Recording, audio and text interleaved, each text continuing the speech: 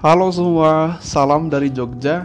Assalamualaikum warahmatullahi wabarakatuh. Selamat datang di podcast Ikhlas, saya Fahrudinata. Ini adalah podcast yang isinya mungkin semacam dokumentasi perjalanan hidup saya yang divisualisasikan ke dalam bentuk audio. Mungkin bakal berisi tentang cerita hidup atau ide-ide yang terlintas di pikiran saya atau info-info menarik, tentu based on my experiences. Semoga aja bermanfaat buat teman-teman semua.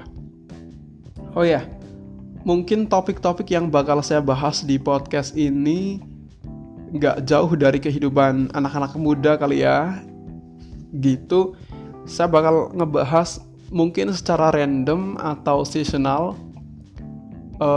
Sebagai contoh, kita bakal ngebahas quarter life crisis, bagaimana kita generasi milenial yang masih bingung dengan arah atau tujuan hidup kita, gimana cara kita menghadapi, gimana cara kita mempersiapkan diri. Ada juga mungkin kita bakal ngebahas tentang self healing, gimana kita berdamai dengan diri kita.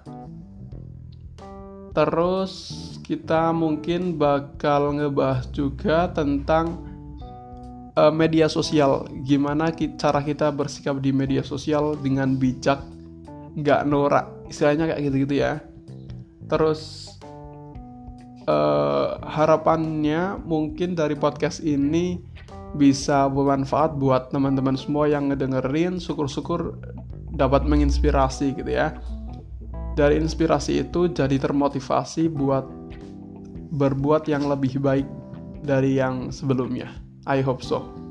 Oke, saya juga bakal minta maaf di episode awal ini kalau misalkan di sepanjang episode podcast saya nanti bakal banyak banget kesalahan-kesalahan grammar, pronunciations, atau mungkin salah informasi apapun itu.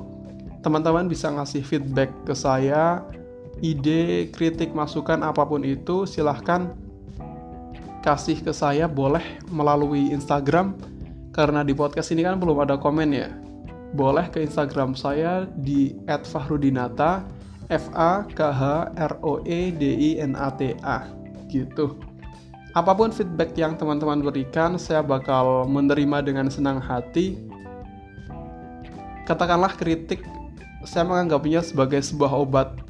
Ini bakal jadi hal yang pahit bagi saya di awal, kemudian saya harus mencerna itu, saya harus menikmati kritik yang pahit itu agar saya bisa sembuh di kemudian hari.